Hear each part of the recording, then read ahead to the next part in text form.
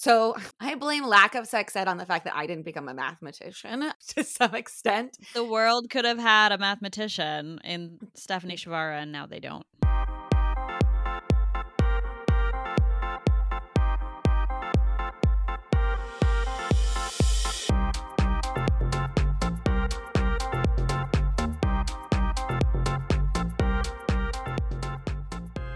All right, we ready? I'm ready. I'm Anne McNamee Keels. And I'm Stephanie Shavara. And this is Lapsed, a podcast about growing up Catholic. And today we are talking about Catholic sex ed or lack thereof, which I think is more often the case. Or some weird, bizarro version of it. Mm-hmm. Follow us on social, Lapsed Podcast, on Instagram, Twitter. We have a Facebook you can follow. Since our last episode, our question episode, we've gotten a few more questions from folks. We're going to have to do another one soon, so please keep sending them in. Send those questions. We have even gotten a couple voice memos emailed to us at lapsedpodcast@gmail.com. I can't wait. Me neither. I'm very excited. If it were up to me, we would just do a bunch of more question episodes, but I guess. Well, it could be up to you. It could be. We should talk about other things too. We should do both. Sounds good. I have ultimate power. No, there are rules, Stephanie. I need rules. You're the one making the rules. I am not comfortable with that, as we've established. Yeah, so follow us on social, please. And we love hearing from you. I've been asking for Catholic jokes. Mm-hmm. So a friend of mine recently told me she heard one on a television episode recently. Ooh. A normal person, a non-Catholic, if they're in their house and the lights, like the light bulb burns out, their reaction is, oh, I need to change the light bulb. But a Catholic, if they're sitting in the house and the light bulb goes out, their first reaction is, what did I do wrong? Because it's not I laughed when I heard it. You didn't laugh. Maybe it's not a good joke. I do feel like I, in the past, have thought a light out was like a ghost or something. Oh. Or like a message from beyond. I don't know if I saw it as an indictment of my behavior. I guess it was not so much the light bulb. It was just the metaphor for like Catholics always thinking I did something wrong. Right. The guilt stuff. Yeah. We can cut this joke. It was not a very good joke. It's the best I've gotten so far. Do you have any Catholicism in the news for us, Steph? Oh my gosh. I have so much Catholicism. Oh, good, because I don't have much. Oh, great. Okay, first of all, this is technically the news because every Sunday morning I do the New York Times crossword puzzle because I love them. It's the most Catholic crossword puzzle I've come across recently. So I'm going to give you, there's 3 clues, Catholic things in here, which is way more than normal. So I'll give them to you and see if you can get them. Okay. 6 letters, Francis's tenure. See, I think only Catholics would know immediately. Francis, I was like, okay. Papacy? Correct. Ding, ding, ding, ding, ding. Okay. This one is also 6 letters, birthplace of the Franciscan order. Oh, 6 letters? 6 letters. Oh, I can't even remember. Remember the man with all the animals? St. Francis. Oh, Assisi. There we go. You got it. There we go. This is the one I had a hard time getting. Okay, this is 7 letters. The jurisdiction of a Catholic Church official. Diocese? No. That was a good one. So I'd start with a D, but no. I put in diocese first. Yeah. That didn't work. Then I tried to put in deaconry, and that did not work. I like the creativity, though. Do you want to know the answer? Yeah, just tell me. A deanery. Oh, I didn't know that. Never heard that word, I don't think. I feel like you have to have gone to like seminary to know that one. It's Sunday Times. It's deep cuts. So there must be some current or lapsed Catholics making those crossword puzzles. It's probably because we started doing this podcast, but I swear Jeopardy has gotten way more Catholic recently too. I don't know if this has happened for you. So the more we make this podcast, the more I have become like the go-to lapsed Catholic friend for people. Oh, yes. People just keep coming up to me and telling me stories. I had an emergency, Steph. My 2 neighbor mom friends who live on my block were out somewhere, apparently. I didn't know this. I was at the park with my kid, and I got an emergency text saying, quick, The Immaculate Conception, does it refer to Mary or Jesus? Well, And I responded in all caps, it is Mary. mm-hmm. Do you know that? Oh, yeah. I think it's like the ultimate trivia question. It is. It's a great one. A lot of Catholics don't even know it, I think, right? Because she was born without original sin so that she could be a vessel. God was really planning on this. Like, he had spreadsheets. He figured it out. Yeah, not just a 5-year plan. It was like a, if you do the math, it was like, who knows? I know. 50-ish year plan. Really good. I don't think this is in the Bible, but theoretically, her mother's name was Anne, which is my I didn't know my that. patron saint. Yeah. Well, there you go. I mean, it would have been like Hannah because, Right. That Anne was not a little Anglo-y. it was not a name. Anyway, yeah, I got that like emergency text. And apparently they were out somewhere without much cell service. And these people came up to them and said, do you either have cell service or are you religious? Because we have a very important debate we're trying to settle. What an interesting option.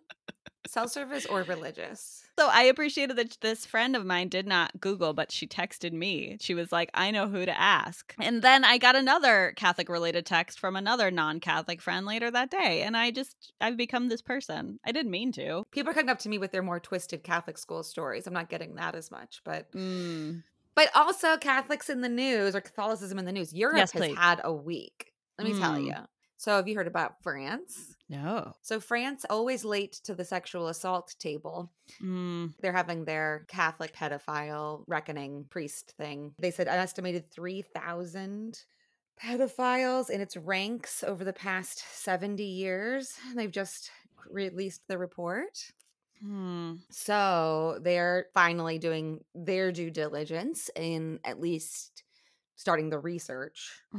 And so France is they were late to like the Me Too movement. They're late to a lot. German priests have defied the Pope and are starting to bless same-sex unions. I saw something about that a while ago because I think German priests were doing that and people were pushing the Pope on it, and Francis is like, yeah, no, you have to stop. Oh, maybe this is an older article. And yeah, so Germany's like, we'll do what we want.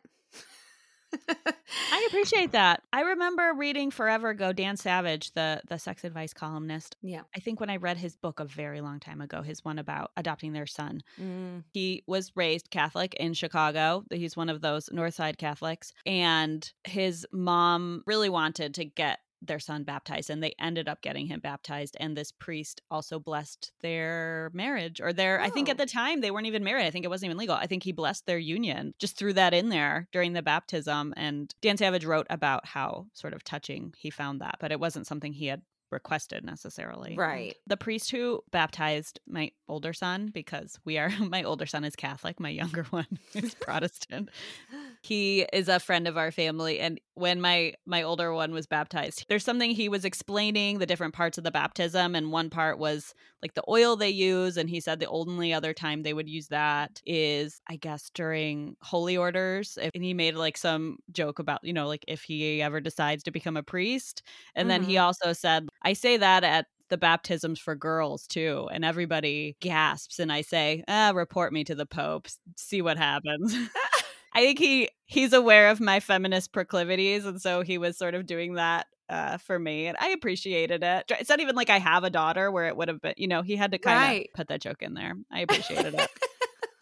Do you have any other news? Well, Edmonton schools. His last name is Grandin. I think he was an archbishop. Maybe he was a priest. There's a lot of buildings that bear the name Grandin in Canada, but he was real proponent of these residential schools. And so they're starting to take his name off of stuff. So if you're in Canada and you see the name Grandin, that's where it's from. There's a lot of mixed reviews like, yes, take it off, but the names they're replacing it with are still not all great. And then on top of that, there was like supposed to be this huge monetary settlement, and it's turning out like there's a huge investigation going on that a lot of the quote unquote money was actually in-kind services, and a lot of them to do with, yes, you guessed it, educating people. So they're like continuing to be like missionary driven, even in their donations to have reparations for the harm their missionary work did. Ew. So the reparations are like more harm. They're not what the people have asked for.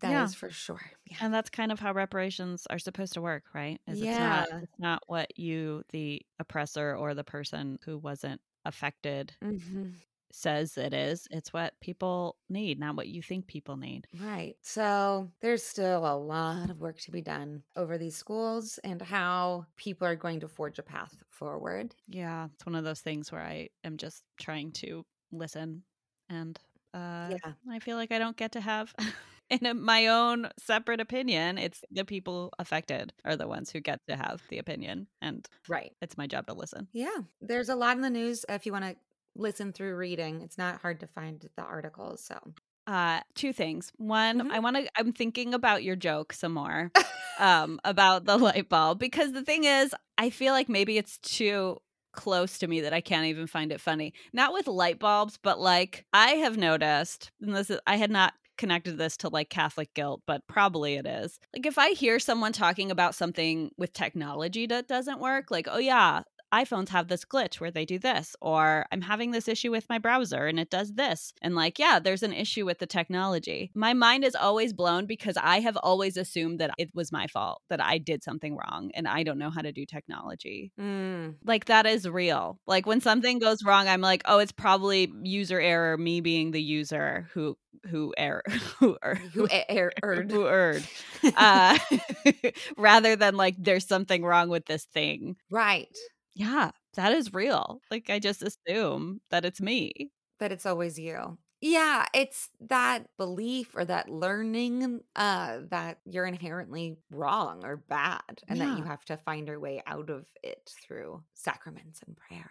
I had one other thing. This is not in the news. This is a thing I have been thinking about since one of our episodes, since our communion episode. Yeah. So we were grappling a lot with this idea of consuming the body of Christ. Yes. And how weird it is, and talking about how creepy that metaphor is. Right. But several times since then, I think it started, my son one night, my older son before bed was like being silly, pretending to be a monster. And he kept grabbing my hand and was like, I'm just going to take one little bite, nom, nom, nom, and pretending to eat my hand. And that made me think of all the times when we have a baby, how often you hear people say like, oh my gosh, I just want to eat him up, right?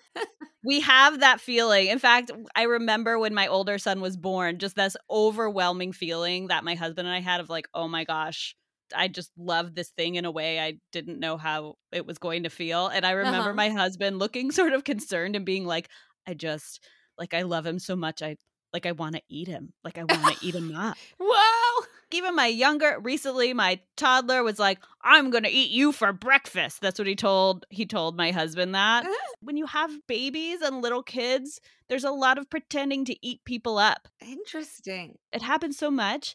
I was thinking it's like Where the Wild Things Are, that I'll eat you up, I love you so, Yes. that there is something in us that like wants to this pretend like nom nom, like I'm going to eat your toes. And I was also thinking about, because I breastfed both my kids for a long time, which I didn't mean to be that person, but I just had kids who wanted to nurse for a long time. My child was eating something that was created by my body. And this thing where when a baby is first born, like I remember having my first son, babies cannot even have water. It's hazardous to them. I mean, you can get formula, but other than formula, specially designed in a lab for a baby, the only thing that will sustain them was this thing that was coming from my body. Wow. So I had been thinking about all this. And then friend of the pod, Kay Creasel, sent me something sent us something. And I have our Instagram on my phone, so it went to me. Right.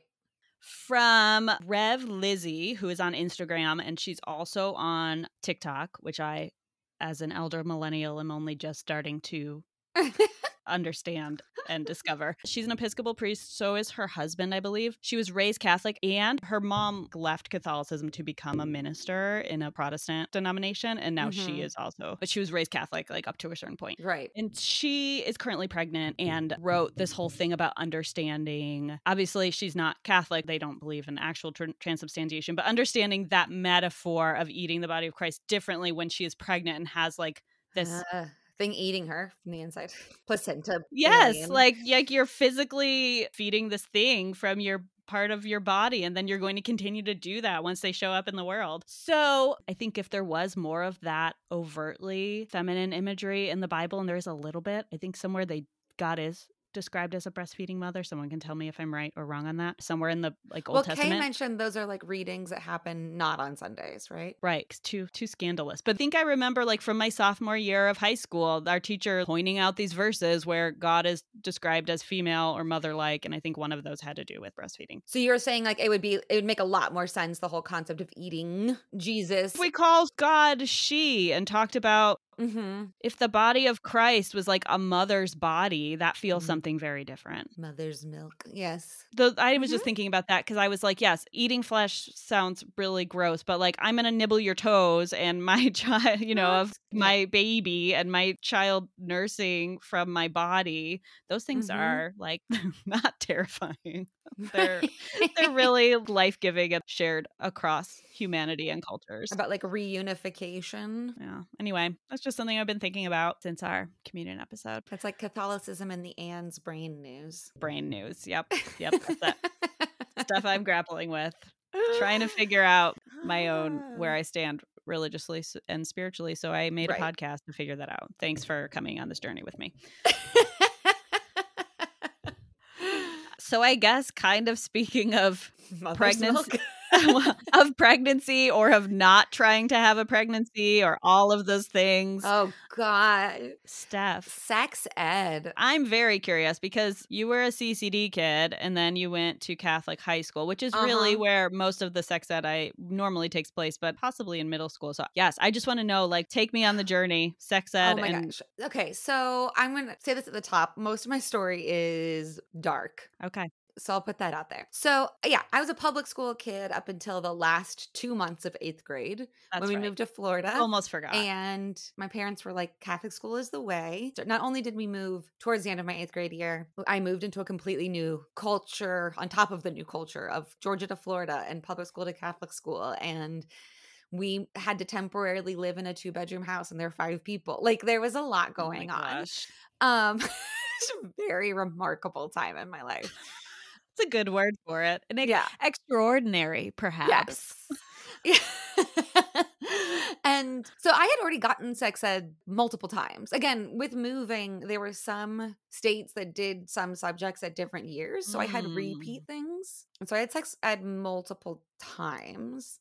Again, like when I was younger, more like health class basics of like how to take care of your own hygiene and what is happening, and then more like sexual education. So I assumed that everybody had gotten this already. You would assume that. Why not? I mean, my mom was the kind, she gave me the book like Our Bodies, Our Voices. Like she's a good mama and all of that. Like I knew things going into 8th grade. When I got to high school, I found out that we were not going to get sex education until our senior year. Well, I mean, I guess that shouldn't be surprising, but. No. And so unsurprising, in my sophomore year, a girl I ate lunch with, she was like a periphery friend to me. She got pregnant. I mean, not that you can get sex ed and get pregnant, but she became pregnant. And I found out that her family was kicking her out. Basically because of that. And so I asked my mom if we could throw her a baby shower because it's like the least I can do for this person I'm not super close with, but I was like, we can at least like get her diapers and stuff. Yeah. Like throw her a little party and we'll get her some supplies. And my mom was like, yes, you're amazing. I love you. You're a great daughter. You're so thoughtful, blah, blah. She's like, she was so supportive of the idea. And like, she threw it at her house. My mom made all the food. But I was super into math. I know this is like a hard left turn in the story. All right. I'm with you. I loved math. And I thought I was going to like pursue a career maybe in like the sciences and stuff. Like I loved it. So I was in my geometry teacher. I don't think I knew until this all went down. The young woman who got pregnant and was getting kicked out of her family, it was my geometry teacher's niece.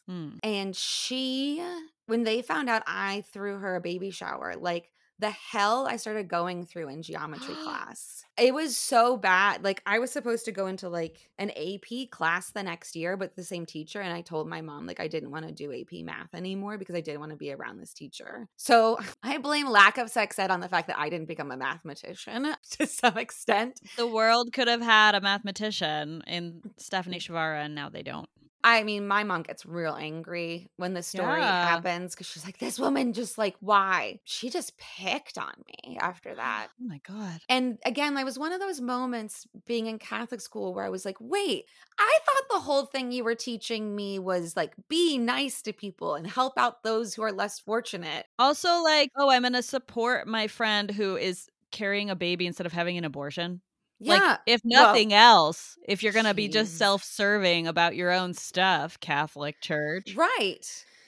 And so that I was punished for what I thought was helping. I mean, I did lose touch. The school made her leave. Oh my gosh. And I didn't really talk to her after that for a variety of reasons. I lost touch with her. I don't think I ever met her baby or anything. I hope she's well. I really do. Yeah. But it was just, that was one of those huge disconnects for me from what I was hearing versus what was being done and enacted around me. So they made her leave the school. Like, oh, wow. I believe there were other people in my school that got pregnant. And again, I kept being like, why are you waiting till senior year to do the sex ed? Like, this is so ludicrous.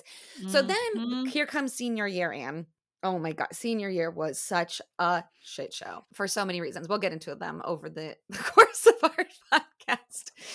Guess which class, within which class they taught sex ed? Was it theology? It was our theology teacher that taught us our sex ed. Me too. Oh, okay. This is a thing? I don't know. I thought this was just my crazy I mean, school. what very little sex ed we had, if you could even call it that, yes, was in theology. So there's a lot that went horribly wrong.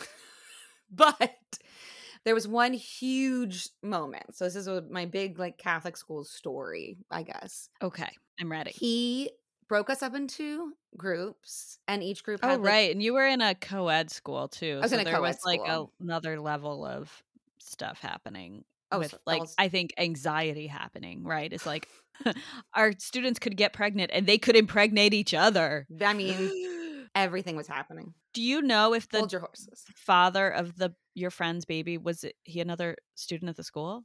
No, he was out of the school as far as I'm just curious. No. I'm just curious if the boys who got girls pregnant were also kicked out. You're crazy, Anne. No. So he broke us into groups, and each group had to like present on an STD. You know, you get out your tri-board poster thing and put up your images and have your science fair. Fun. So much fun. Right before lunch. Oh my God. A dear friend of mine at the time, we lost touch later. A dear friend of mine in school I think he was completely out. I know he was out to me and is out to a lot of people, but the only openly gay student at our school. I'm sure there were many more, but he was sitting behind me in these rows. And this one group was mostly football players. Oh my gosh. I can see all of their faces as I'm telling this story. Like, ugh. And they were assigned HIV/AIDS. Oh my gosh. And their presentation was the most homophobic, misinformed slew of garbage I have ever heard in my entire life. I mean, I'll just say like gorillas and like rape. All of it was like, oh my God, my heart is racing as I'm telling the story. I remember one of them saying something about like a gay man having sex with a monkey and then having sex with a woman to spread the disease. And it was a plague from God, like all of this stuff. This is 1998. This is not 1988. Right. Not that it was ever okay, but like, yeah, we know. Okay. I remember my face going red. I remember like clawing my desk and I'm like seething. And I remember thinking, okay, well, surely the teacher is going to say something or do something. And they finished and he said, thank you, you can sit down. And I think I like blacked out with rage. Like I don't remember most of what happened, but I stood up and I was like, you're going to tell them they're wrong, right? And the teacher's like, excuse me. I was like, you're going to tell them and everyone in this class that that was a hot garbage mess. Like that was, none of that was real. And he was like, Stephanie, sit down. It's like, no. Oh my gosh. And I started yelling and he threw erasers at me. What the hell is happening, Steph? I'm sorry. I'm sorry this happened. He was throwing erasers at me and I was like, I just escalated. Because we all know that as teachers, we are taught that a great classroom management strategy is to start pelting our students with erasers, with flying objects. Out of control. I remember him coming over to my desk and picking it up and slamming it. Wow. He was so mad at me for talking back. This is a teacher that got me detentions for like a red dot on my white shoes or something. Like he was always picking on me. But especially because my friend was behind me and he had been getting picked on by these guys before, I just felt like I can't let this class period be over without us. I was just like, I'm done with this. Yeah. And after that, like, of course, they were like, you have to leave school right now. And I did, and I went home. I remember I went to this guy, his name is Dennis, who was my mentor. He's an incredible man. I remember being red in the face, and he was like, look, they got you angry, like you can't let them get. I was like this whole slew of entrance into my social justice work. Dennis used that moment to like open my door about how to start having conversations as opposed to just getting mad. But my parents stood completely by my side, which was remarkable. That's great. My dad is much more diplomatic than my mother and I. Like we are hot fireballs of emotion. I appreciate that. But my dad was at first, he was like, don't sass people, or not sass people, but he's like, you can't change anyone's minds by yelling. And I was like, I can't be quiet either. And my dad always, his big thing in life was always like stand up for what's right. So well, and also in that moment, the point wasn't to change someone's mind. It was like stand up for people in the room, for your out friend and for other people who were probably closeted, and for everyone to know that this is bullshit. Even if the people who put that out there aren't gonna listen, other students are listening. And exactly. I mean, I don't know what the curriculum is now, but that was like a hot story from the people in my class for a while. I ultimately did not get in trouble. And also the teacher ultimately did not get in trouble, nor did those students, as far as I know. No one had to like re-give a report. No one had to apologize. I mean, the principal definitely took the teacher's side. My dad did such a good job. And he called in his priest friend. It was like, no, Stephanie's right. Sometimes you need a priest in your corner. And I was really glad to have my dad's friend, Father Bob. We talked a little bit about this, I remember. And so I was like, is this all Catholics? Like, what the living hell? And he's like, no, please. And of course, no people of the ministry were teaching any of these classes. This was just these crazy people's beliefs. So that's what I remember from sexual education in Catholic school. Right. I learned a lot. You know, it's crazy because I've heard so many stories from other people. Just this weekend, again, we're talking about people coming up to you and telling stories. A friend came up and said their sex ed class, they were taught you can't even like watch a movie with a boy as a girl because, you know, that'll lead to sex. Like that was a big lesson. I mean, Netflix and chill, maybe that's true. Anyway, one of my good friends in college had a nun bring a rose in. I don't know if you've heard this story. I think a lot of people had this experience. Is this one of these like metaphors? She held the rose up and was like, this petal is the first time you hold hands, and rips it off. This is kissing, da-da-da. And they pull off a petal for each thing. And then they get just down to like nothing after. Like the last petal is, and this is you sleeping with a boy before marriage. And this is you 50 years of marriage with a petalless, crappy rose. Doesn't that sound amazing? Well, this is like, if you do this before marriage, what will you have to offer a husband? Yeah, but still you're going to do all that stuff, on your wedding night, and then the rest of your life is just a crappy stem that's going to wither and die. Yeah, that was the sex education. Therefore, become a nun. I mean, I see. I guess. Yeah, sex will leave you thorny and brittle. Become a nun. And nuns wear a crown of thorns when they get like officially. I know there's like a bajillion steps. No, I didn't know that. Oh yeah, you wear a crown of thorns. My great aunt was a nun, and that somebody got the crown of thorns after she died, because you get one when you do your perpetual vows, you get a crown of thorns. Nuts. Just like your hubby, JC. Now you've got your own crown. Oh. Mm-hmm. Wow. Well. So I'm going to guess your sex education class was not as loud. Not quite. So, and we had it during freshman year. Oh, hey, well, that's a step forward. So I went to all Catholic school. So I didn't understand the mechanics of sex. And I definitely had never heard about periods until I was like 9, I think. And my mom explained that. And then because nobody was talking about this in a health class or anything, I was convinced that I was the only person in the world who knew about periods. I remember my mom being like, don't you wonder what those commercials are for those pads? And I was like, no, I just assumed it didn't have to do with me. Like, I don't know what this is. Mm-hmm. So I remember not only was it not covered in school, but I was like, am I the only person that knows that this period thing will happen to me one day? Oh, no. I remember being at my brother's friend's house and his older sister being like, their dog, this was the first time I knew someone else had heard of a period. Their dog was wearing a diaper. I said, well, why is your dog wearing a diaper? And she said, do you know what a period is? And I was like, yeah, like, yes. Wait, do you? You know? Like, wait, I thought I was the only one. Me and my mom. I thought we were the only ones. And she was like, yeah, our dog has her period. And I was like, wait, dogs get periods? So then again, I had not even considered that. That was a whole thing. Cause like, you know, their dog wasn't spayed. I think they were I don't know if they were going to breed her or what. So slowly that happened a couple times. Our girl at school being like, oh, so-and-so got her period. And I was like, wait, okay, again, this exists. So even just like menstruation, the fact that anyone else knew about it was like, oh, okay, I'm not the only person in the whole world. Yeah, because nobody was talking. I mean, teachers didn't talk about it. And then in 7th grade, there was some kind of question box. So we must have been, I guess there was like, we're going to talk about sex now. There was apparently only one teacher who was willing to talk to us about it. And it was only for like one class period. So they just had the girls sit and like hang out with another teacher and we just chatted. That part was actually the part I remember the most. It was great. While the boys went and talked to like the one teacher who was willing to talk about sex. And then we switched and the girls went and we could just ask questions. Here's a highlight I remember. Somebody asked, if you are raped. First of all, just like like explaining what is sex, what are the mechanics. It's like we're in 7th grade. Okay, here are we have 45 minutes. So here's how sex works. That's it. Here's how a baby's made. Here's what does rape mean? Here's what it means. And someone said, if you are raped, are you still a virgin? And the teacher just said, unfortunately not. Unfortunately not? That's the end of that question. That was the end of the answer. Wow. Well, so you had one 45-minute class. I believe. That's all I recall. I think there was like something called family life or something in religion class, but it didn't cover any. Did you have, I'm assuming not, but did you ever have to like do the whole like carry an egg or a sack of flour? No, never. Never. I never did that either. I think only people on TV did that. No, I worked at a high school where people were doing it, and I was the kids were really excited, and they like named I remember this boy telling me he had named his egg Devontae, and I was like, aw.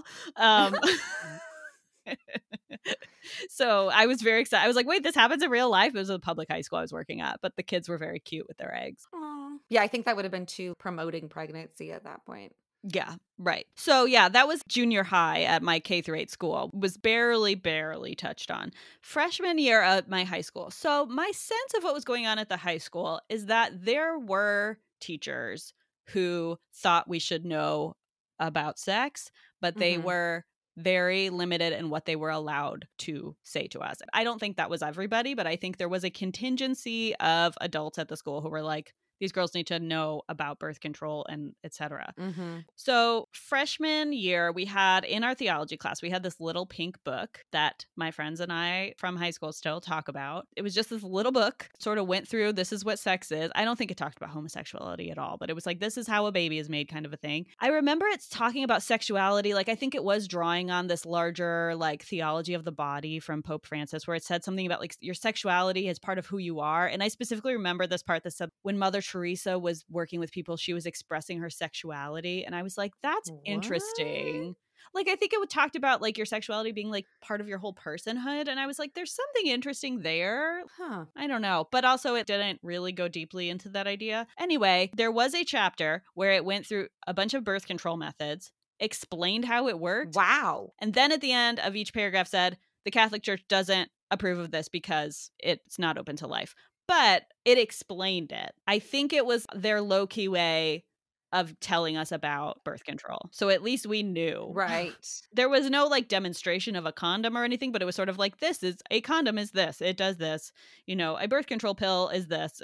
A diaphragm, etc. So that was there. It talked about skin hunger. It said that the reason that some teens want to have sex is because we have something called skin hunger. And one of the ways... I've never heard this phrase before. And one of the ways that you could deal with skin hunger was to pet your dog. I remember that. What? It was just that you're wanting to touch another living thing. Okay. Mm-hmm. Skin hunger. We all made lots of jokes about skin hunger. It I was would too. I'm fodder going to do that all for the rest of the day. uh-huh. I mean, I think like if you're saying that just people need human contact, I think that is true. Yes. like my child needs hugs and we need to shake hands with people and hug sometimes. But like Yeah. that's very different than like Petting a wanting to dog. or wanting to have sex with your partner or whatever. Right. The Pink Book, we had it, and I think the next class had it. Anyway, at some point they got rid of it. I think it was probably the archdiocese didn't like what they were doing. I remember my homeroom teacher, who was the head of the theology department, kind of making a comment about pushback from the archdiocese about various things. They also, in senior year, we were talking about world religions and feminism and like watching different images of God in movies, including Alanis Morissette's God in Dogma, which was like very exciting for me. So, Yeah. the theology department was a mixed bag, but I think the people in charge were really trying to do something with it and actually like trying to teach us about sex. They got rid of the Pink Book probably when I was a junior. And then when I was a senior, a bunch of the sophomores got pregnant. I'm telling you, sophomore year, you got to be careful. And they didn't have the Pink Book. And I remember thinking like, oh, is that really where people are getting their information about birth control? But like, yes, it was. Yes. And they had some lady who would come in and talk to us about sex, and they had to bring her in to talk to them. And I believe her whole deal was like, don't have sex. You don't want to have sex with high school boys. They're not even good at it. That was her thing. I mean, true. Yeah, I mean, we laughed, but it was like, oh, again, still no birth control. She also would like give you a number to call if you found out you were pregnant. But now I realize, and I did not realize this at the time, she was also, I believe, involved with a nonprofit that supported teen moms, which great, like, or pregnant teens, which like a Catholic organization. So at the time I was like, well, that's cool. I mean, so at least they were not like banishing them, right? Or kicking them out of schools. But just shaming, just subtly shaming. You can be here, but we're just going to make you feel bad. But now I'm like, oh, they were an anti-abortion organization. But honestly, abortion, I believe now at the high school I was at, there's like a pro-life club, but it wasn't being talked about as much in the news, I feel like. It was kind of right after I got out of high school that I feel like maybe the Catholic Church started getting very loud about it. Yeah, I mean, it's a lot of like right wing making it a thing, exactly. Right? It was making it political so they could get people to vote for them no matter what. Right. That's the whole deal with the politicization of abortion. But yeah, I think I was in high school in the 90s. That wasn't really there yet. We were high on the steam coming out of the White House. So it was, I mean, now I'm learned a lot more about Monica Lewinsky. But in the 90s, when she was being disparaged, it was all about just like, ooh, sex. Right. Everywhere, oh, sex. yeah. And just lots of shaming of her. And instead of, absolutely. The guy with the power and right. But yeah, in the 90s, that was the political it. Sex story. That's right. It wasn't really about pro or anti-choice stuff yet. So I do remember, I think I asked you this at one point. You said you did you do Kairos your senior year, a retreat called Kairos? Oh, we did senior retreats. We did not call them. There's one called Kairos, and there are Catholics across the nation who have done Kairos. I've had people, when I said I went to Catholic school, saying, oh, did you do Kairos? Because it was like a big deal. And it was meaningful to me. Like it's this 3-day retreat, and it is really meaningful. And anyway, so I went through Kairos, and then they ask people to go back as like Kairos leaders who you like lead a like facilitate. Honestly, I think that's when I fell in love with like facilitation. I was like, I love facilitating groups of people talking about things. How can I do this for my whole life? So I went back as a Kairos leader, and you had to give a speech on a certain topic. Like there were different topics assigned to different people. I had to give a talk on it. So I remember meeting in this little room with my theology teacher who ran Kairos. And she started it out by saying, okay, you're talking about your own life in this. If you are gay, you cannot talk about that as part of your Kairos talk. You can talk to me about it. I will talk to you about it, but you're not allowed to talk about it. And if you've had an abortion, you cannot talk about it. Did she say why? I mean, I'm guessing why, but I know she named it. Yeah. So she did not say. I remember being very like, oh yeah, no, I'm not neither of those things, because that hadn't even occurred to me, and I was not gay and I had not had an abortion. So those things did not occur to me. So I was like, oh, it's kind of weird. I mentioned that to my brother, I think much later. Yeah, much later. like when we were both out of high school, I mentioned that offhand one day, like, oh yeah, we were told we couldn't. And he was shocked because at his boys' school, which was next door, he said he knew a lot of guys who came out during their Kairos talk, like that they would. So I think our school had probably gotten pushback at some point, and probably more so than the boys' school because we were under greater scrutiny. And I think probably someone had come out as part of Kairos. And a parent was like, oh my God. Yeah. And someone had probably talked about having an abortion, and they'd found out, and a parent freaked out, and the archdiocese freaked out, and they weren't allowed to. We had to like put a stop to that. I will say at Kairos, so I was there twice. They had the same very elderly priest to do mass with us. He gave the exact same homily, which made me think that he gave the exact same homily every single retreat for every senior class. But the homily was about being at the bedside of this man who was dying to give him last rites. And the man said to him, "Why does God hate me?" And he said, "God doesn't hate you. Why do you think he hates you?" And he said, "Because I'm gay." Gosh, I'm like going to choke up thinking about this. It was the first time anyone, and this was a priest, so it wasn't even like, I feel like we got the sense that some teachers were, actually, we all thought that all the female teachers were dating each other and had lots of theories about who was gay already. And I think a lot of them probably were, or a decent number of them. This was like definitely the first time a priest had been like, God doesn't hate you if you're gay, which sounds like, again, like we're talking about that low bar. Thank you. He doesn't hate me. It's not like you should be able to get married, right? But like, he doesn't hate you. Right. But that was his stock homily that he was giving to every senior class. And I really do appreciate, and he was a very elderly man. That's great. And I really appreciate that he might have been gay himself. I have no idea. But I really appreciate that he did that. Right. But for those, sorry, we were driving to abortion rights march yesterday. Oh yeah. We had to go from here to Ohio for it. We passed this house that was just covered in hateful flags. Every hateful flag you can imagine.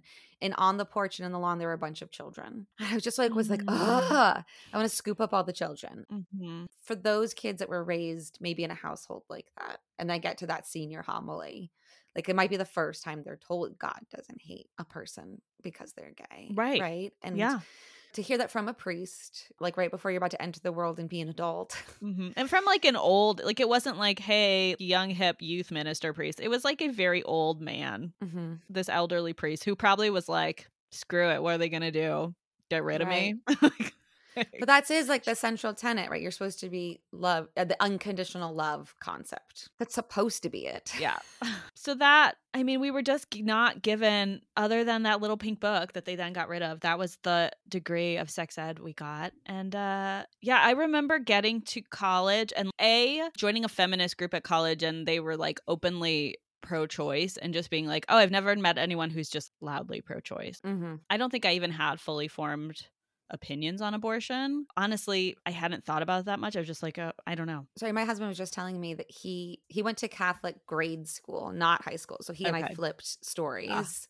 He said when he was about 11, his school like had a trip to DC, and it was to do a pro-life rally. And he went, and he said, I was like, did you believe it? He's like, he said he just sort of went because it was a trip to DC.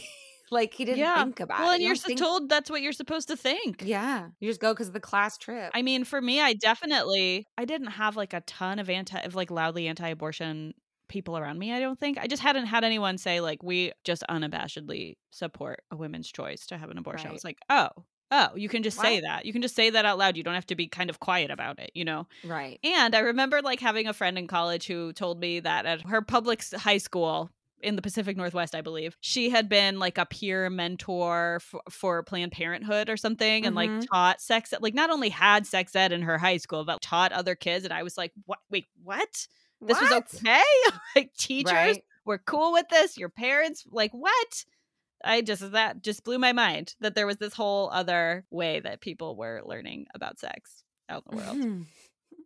There's not just tons of shame surrounding it. I don't understand how this works. I think at one point we had to do, this is when the internet was like, people were trying to figure out the internet. And I specifically remember, I think we had to do a report on why you should wait till marriage to have sex. That was the report. That was, this is your conclusion. Not should you, but why you must. And they had us research it on the internet. And I'm like, hold up.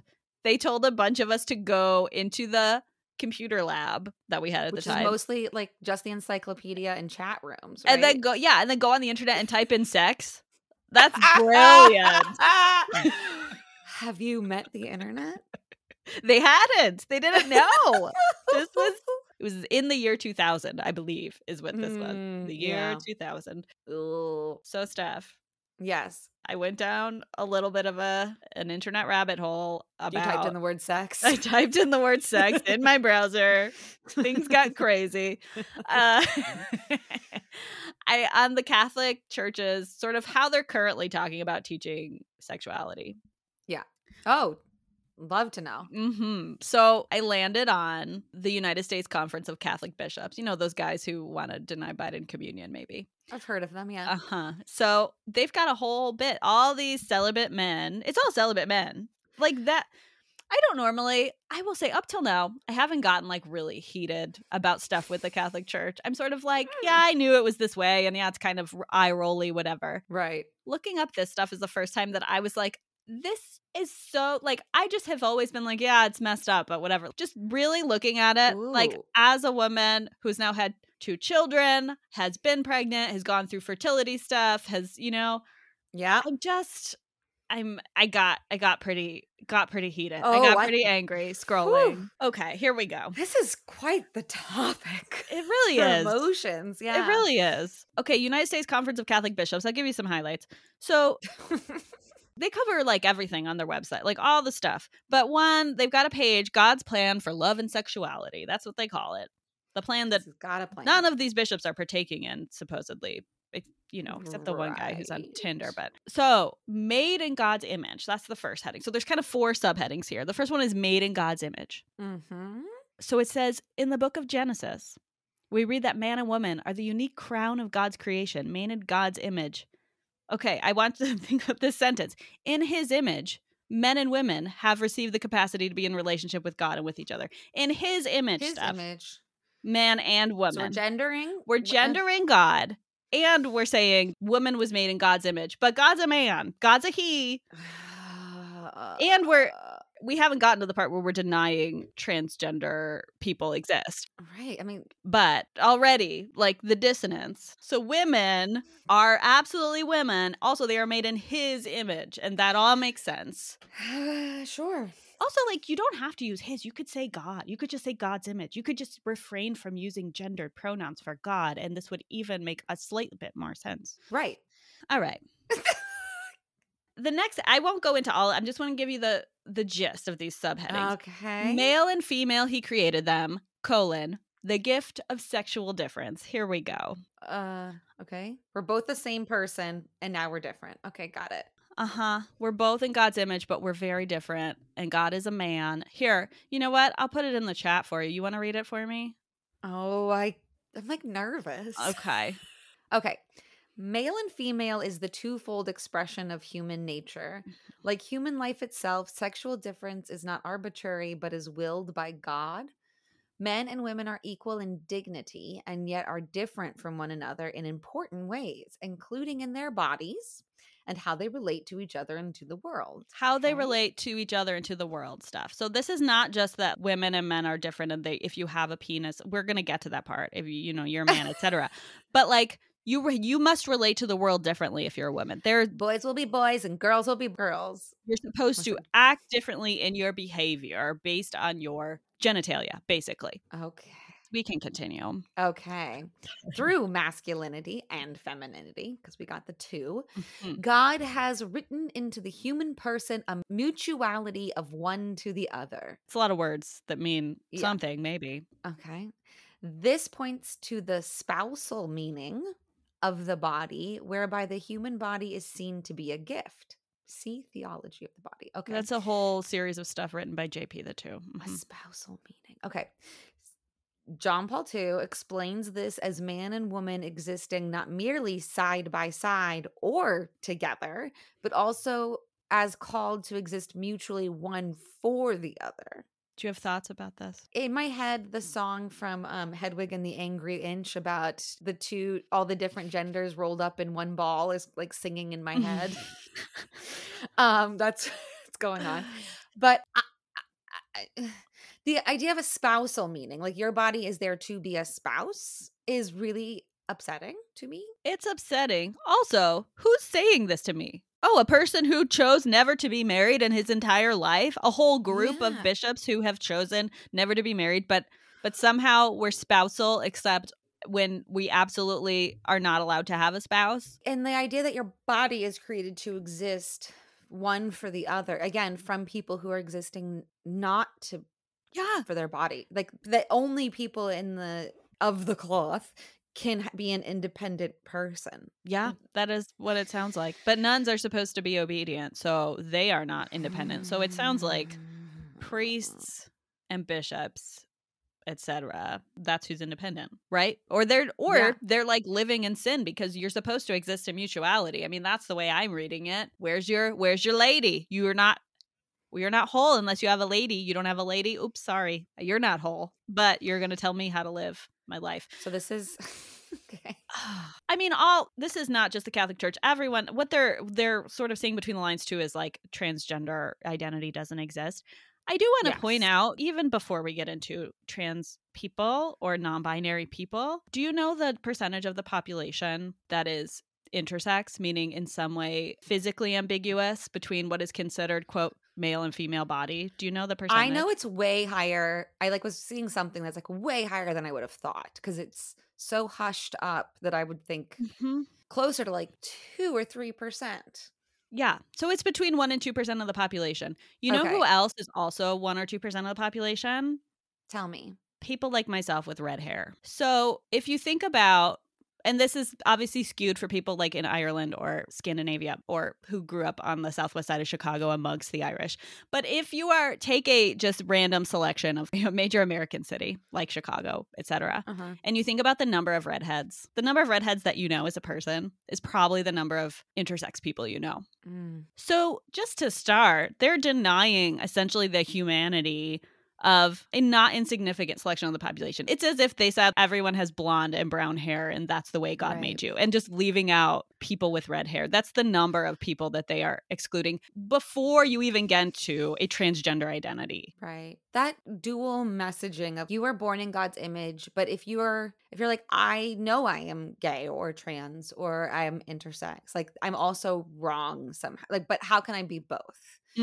Made in God's image and not accepted by God. But God, what, made a mistake? I don't fully know how you grapple with that. I mean, there's some excellent writing now about this transgender God identity because, you know, the idea that all genders are created in God's image, meaning that God encompasses all genders. But Catholic Church don't is not. Angels have like, well, from Tony Kushner's Angels in America, I learned like angels have like 18 vaginas and penises, but I'm not and sure. A bunch of eyeballs and like flames. I know that there's lots of eyeballs and flames in their description in the right. Like they are wild. They're not beautiful cherubim. We have to do an episode on angels because I need to do some research personally because I'm so fascinated. Yeah, this idea of like a sweet little angel. No. The actual biblical angels would be terrifying. Yes. So I don't understand how that all exists. And those are God's first chosen creations, right? The angels. And they're all over the place. I don't know. Lots of eyeballs and flames. And vaginas. So this section goes on to say that human sexuality is woven into the fabric of each man and woman. It carries within it the power of love and life and is the human source of the most basic relationships as members of a family. Again, it's the most basic relationships. The people telling me this have opted out of that whole deal. This is a Pope Francis quote. It needs to be emphasized that biological sex and the sociocultural role of sex, gender, can be distinguished but not separated. So not separated? This is such Pope Francis stuff. You're like, yeah. He's like, yes, sex and gender are two different things. Yes, but you can't separate them. If you have a vagina, you're definitely female gender. And there it goes. Again, erasure of intersex people. Yes. No, let's not even talk about it. Let's see. What else they got? They say, called to love, to communion. God is love. All right, I'm with you. Okay. Why are we saying he? He's the Blessed Trinity, a communion of three divine persons, Father, Son, Holy Spirit, continuously giving and receiving love to one another. So I just want to point out, we have asked, what do you think about sex? And they are waxing poetic on the Trinity. Like, get to sex. The sex and the marriage part. What are you talking about? Right. God calls all people to communion with him and with each other through the church, the body of Christ. Still not talking about marriage. We live out this call to communion in various ways, whether as clergy, consecrated religious, married person, or the single state, in families, friendships, in the parish and religious community, with colleagues at work, among fellow citizens. So, okay, the part about like all of these ways of being valid, that it's okay if you're married or you're unmarried, or you choose to become a clergy person or not. Like, I appreciate that piece of it, right?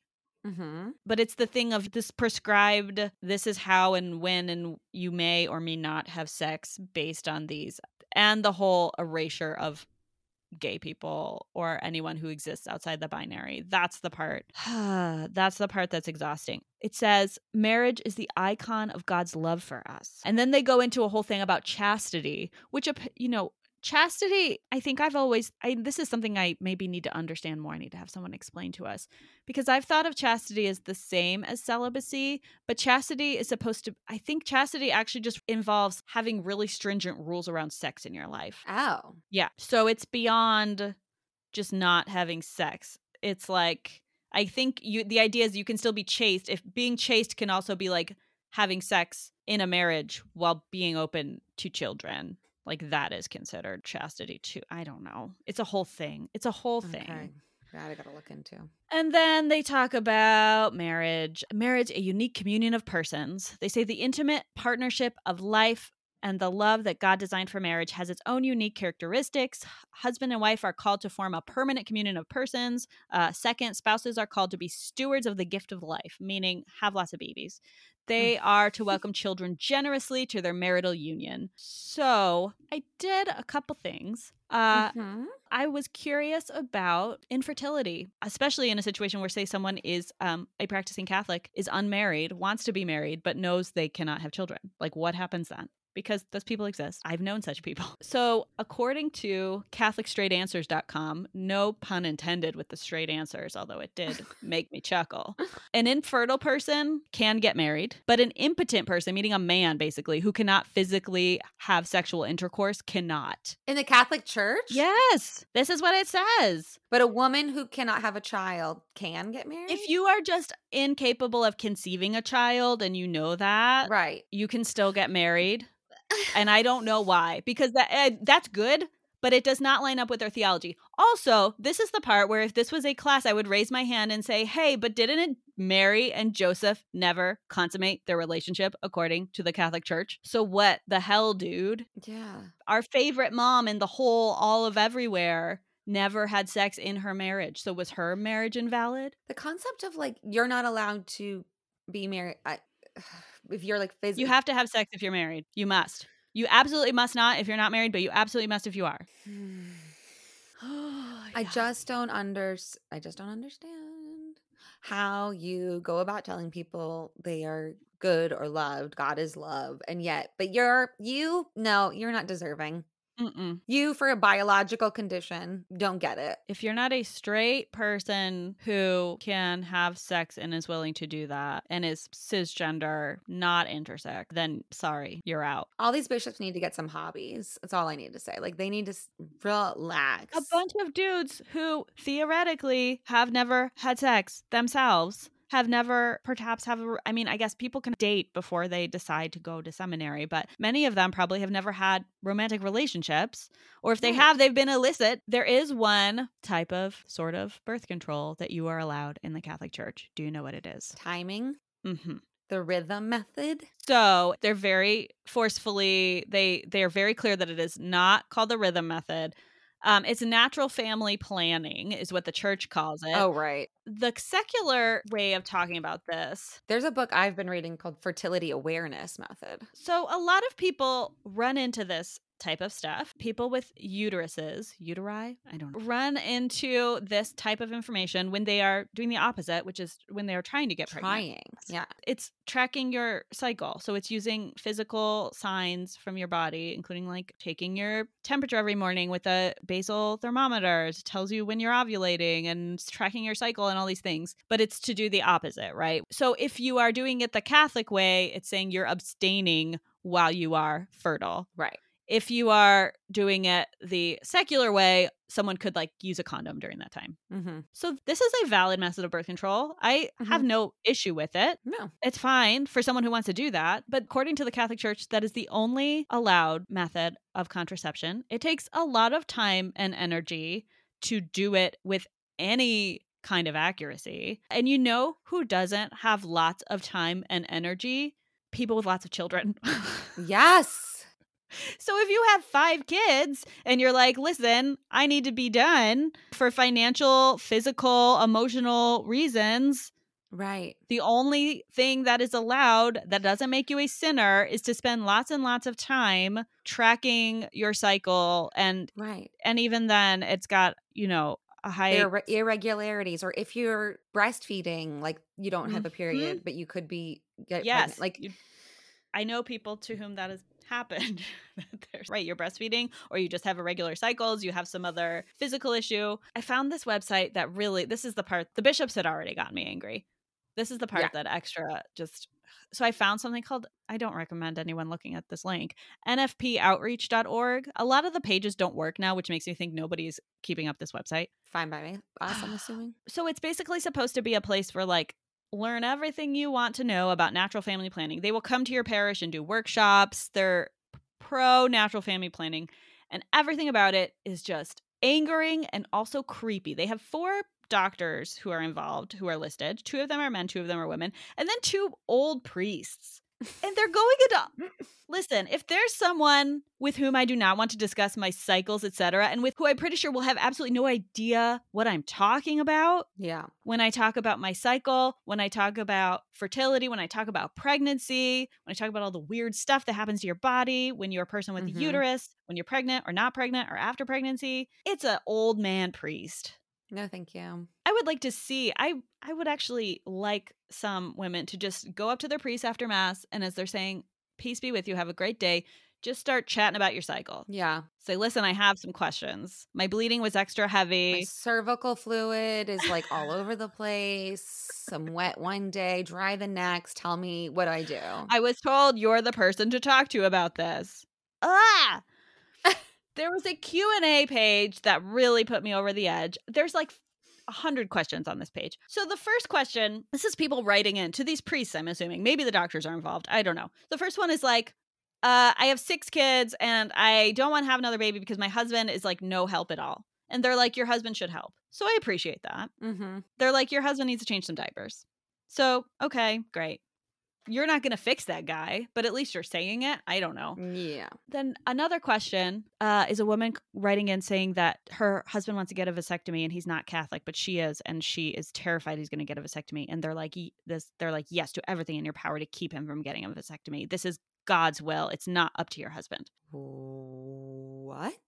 Because you're having sex without keeping those sperm inside. I also want to go back to the natural family planning thing and remind us all that masturbation is not allowed in the Catholic Church. So basically, we have a whole thing about that. We have to. And so, okay, let's go back to this imaginary family with 5 kids. Let's say one of them maybe has special needs. One of them is a tiny baby, etc. I mean, I have 2 kids and I think about big families and I don't even know because I'm barely holding my life together.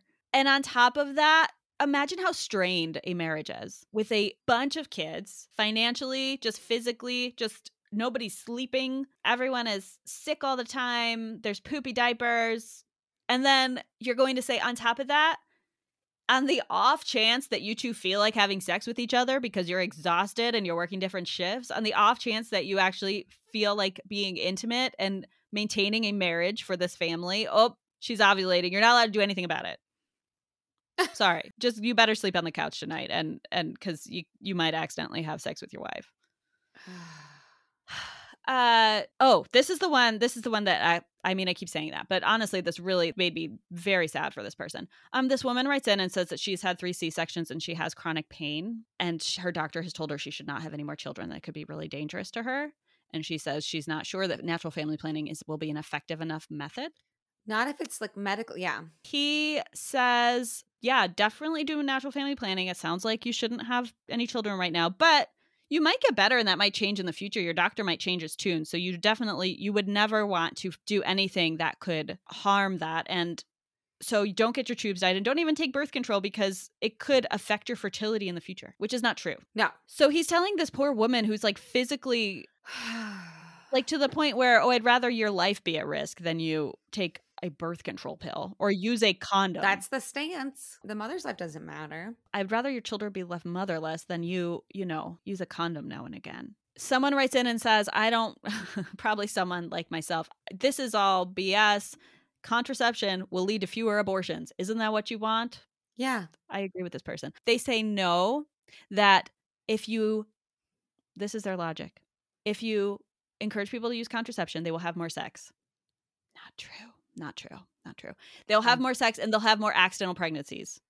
That more contraception will somehow lead to more accidental pregnancies. And then they say that the reason that Planned Parenthood marches into these countries that don't have legal abortion.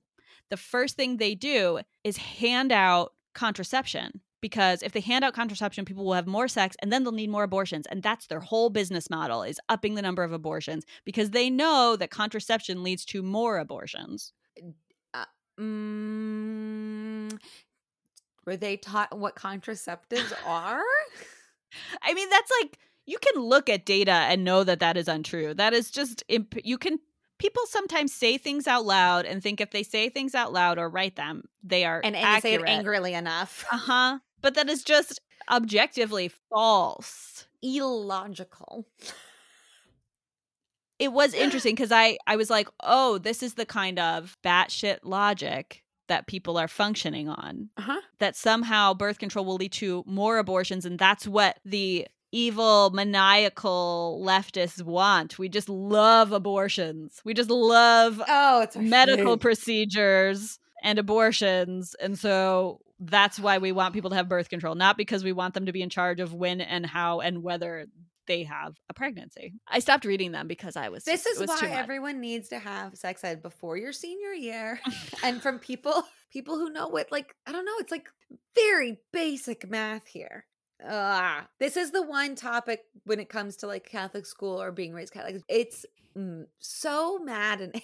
Like, and not just like angering. It is angering, but it's like, it makes me feel like I'm crazy. Everyone's crazy. Like, what is happening? Yeah. Well, and I feel like where I grew up, I mean, I didn't come from a place where everybody had giant families. I didn't grow up in an anti-birth control house. I never heard any kind of anti-birth control rhetoric coming from adults around me at all. And so I think it was just one of these things.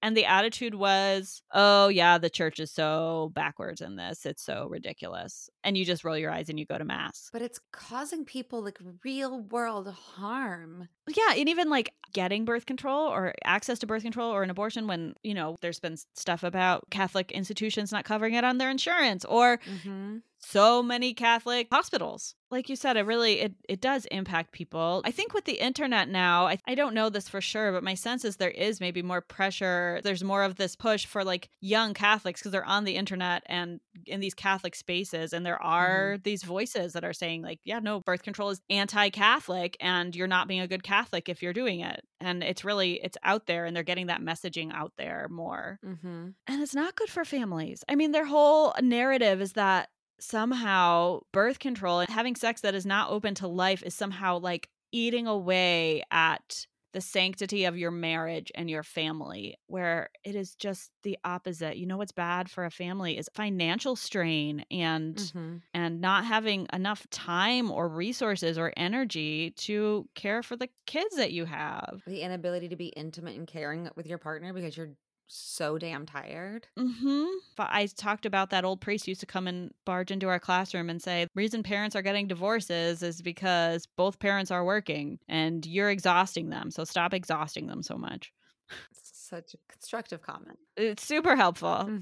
If your parents are getting divorced, it's probably your fault. And also, like, yeah, you know what? Marriages are strained. Maybe we should like be working for a living wage. Maybe we should make sure people only have the number of kids they want. Those things will certainly help marriages. Right. So this doctrine has and all of this, nothing is like, this is how to actually teach sexual education. It's just all about how you're serving God. Yeah. Okay. God created sex and it's holy, etc., but only only in the context of a straight marriage in which people are open to having as many children as possible. But even the loophole, like the fertility loophole, like I appreciate that they say like fine if you are infertile, you can still get married, but they're not acknowledging that everything they've said up till then really doesn't support that. I'm guessing it's not getting explicit like this, but does that website or anything say something about how like oral sex or any other kind of sex is like allowed? They don't even mention it. Okay, yeah, it's too much. Too explicit. It's how, like, let's not even talk about it. Yeah. Because sex is all about baby making when the church talks about Right. sex. Anything outside of that is, we're just going to pretend it doesn't exist. It's healthy. Anyway. Well, thank you for all that research, Anne. I'm just like, I gotta go like garden and pull up some weeds and get out some anger right now. I know.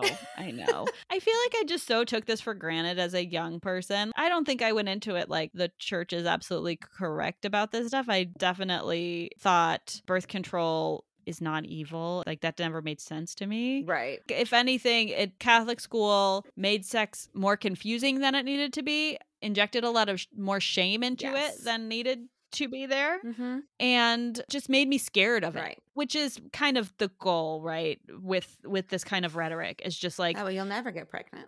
yeah, like you'll get pregnant, you'll get an STD, Yes. and so you should just not have Yeah. sex till you're married. I don't know if anyone feels brave enough, but I would love it if any male identifying or raised male people have stories about what their sex ed was like, or if that was any different than what the messages we ladies received. I'd love to hear some of that because I'm surprised I did get a co-ed classroom when it came to that. I am very curious what the boys' school, what they were taught. I'd love to know more about that. Mm-hmm. Call in, leave us a voice memo. Woo-hoo. Tell us your experience. Please, please, please. Especially if you went to an all-boys school. We'd love to hear it. Yes, thank you. Well, I was hoping that we could highlight westfund.org. Ooh, I don't know that one. They are specifically for access to abortions for individuals in the West Texas area. Yeah. Like I said, I went to a march yesterday and a rally for the right to access abortions, organized by a lot of the Women's March people. And the anti-choice side was real sad. So it made me happy. There are only like 5 of them. So westfund.org, I would encourage, especially after some of the conversations we've been having today. That's perfect. Really important. Mm-hmm. And if you want to do something nice for us, for those who listen on Apple, I think we would still love some, reviews, some stars. So leave us some reviews. Write a little blurb if you want. We would love that. Mm-hmm. Thanks. All right, Steph. And also with you. Also with you.